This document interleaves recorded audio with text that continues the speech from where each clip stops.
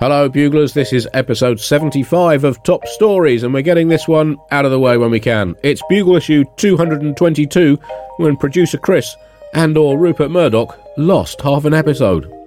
Zimbabwe update now, and Zimbabwe, Andy, as we have commented on in the Bugle over the last few years, has had one of the world's funniest currencies, leading to some of the world's least funny consequences from that currency.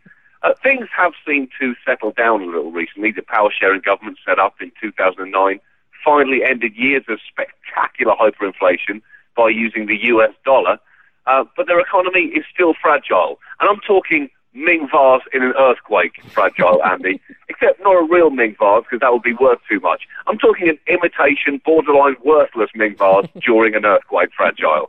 And this was proven when Zimbabwe's finance minister, Tendai Biti, revealed that at one point earlier this week, Zimbabwe only had $217 left in its public accounts after paying civil servants. He quickly countered that, saying that the following day, $30 million of revenue had been paid in, and then accused journalists of stirring up trouble, saying, "You journalists are mischievous and malicious. The point I was making was that the Zimbabwean government doesn't have the funds to finance the election, to finance the referendum." So he's saying, don't panic, Andy, but I'm afraid that chicken has long since sashayed out of the coop. Especially as he followed up that revelation by revealing that they now essentially can't afford elections anymore. Oh, that should settle people down.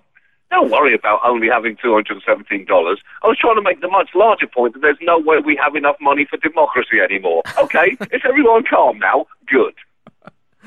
Yeah, $217, that's about £138 in real money. That's not a lot for a country like Zimbabwe. That is barely enough to buy 20 decent quality cudgels for Robert Mugabe's goons.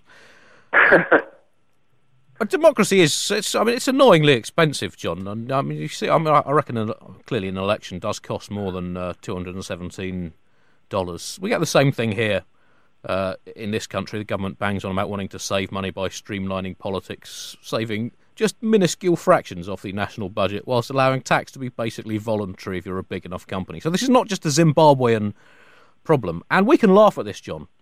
Zimbabwe only having $217 left in its account, because we in the West have absolutely loads of money in our accounts. Admittedly, all of it is pretend and most of it is negative money, but that is still loads of money, John. Loads of money.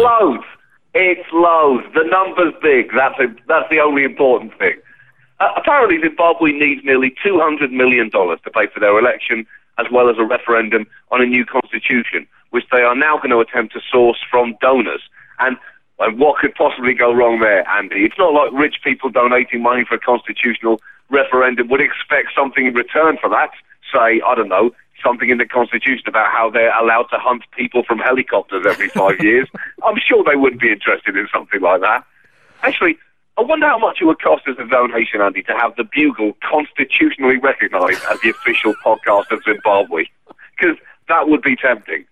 Well, Buglers, I mean, we're going to have to offer a pretty decent sum, so get your voluntary subscriptions flooding in, and we will attempt to take over Zimbabwean politics.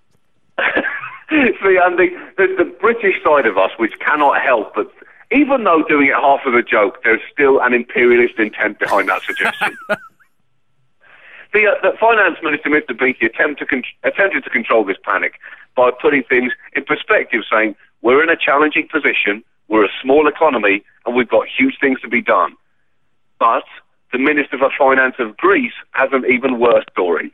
Wow, that is a classless move from that Zimbabwean. Just leave them alone. But I've got to say, when struggling African governments are making fun of you, Greece, your economy is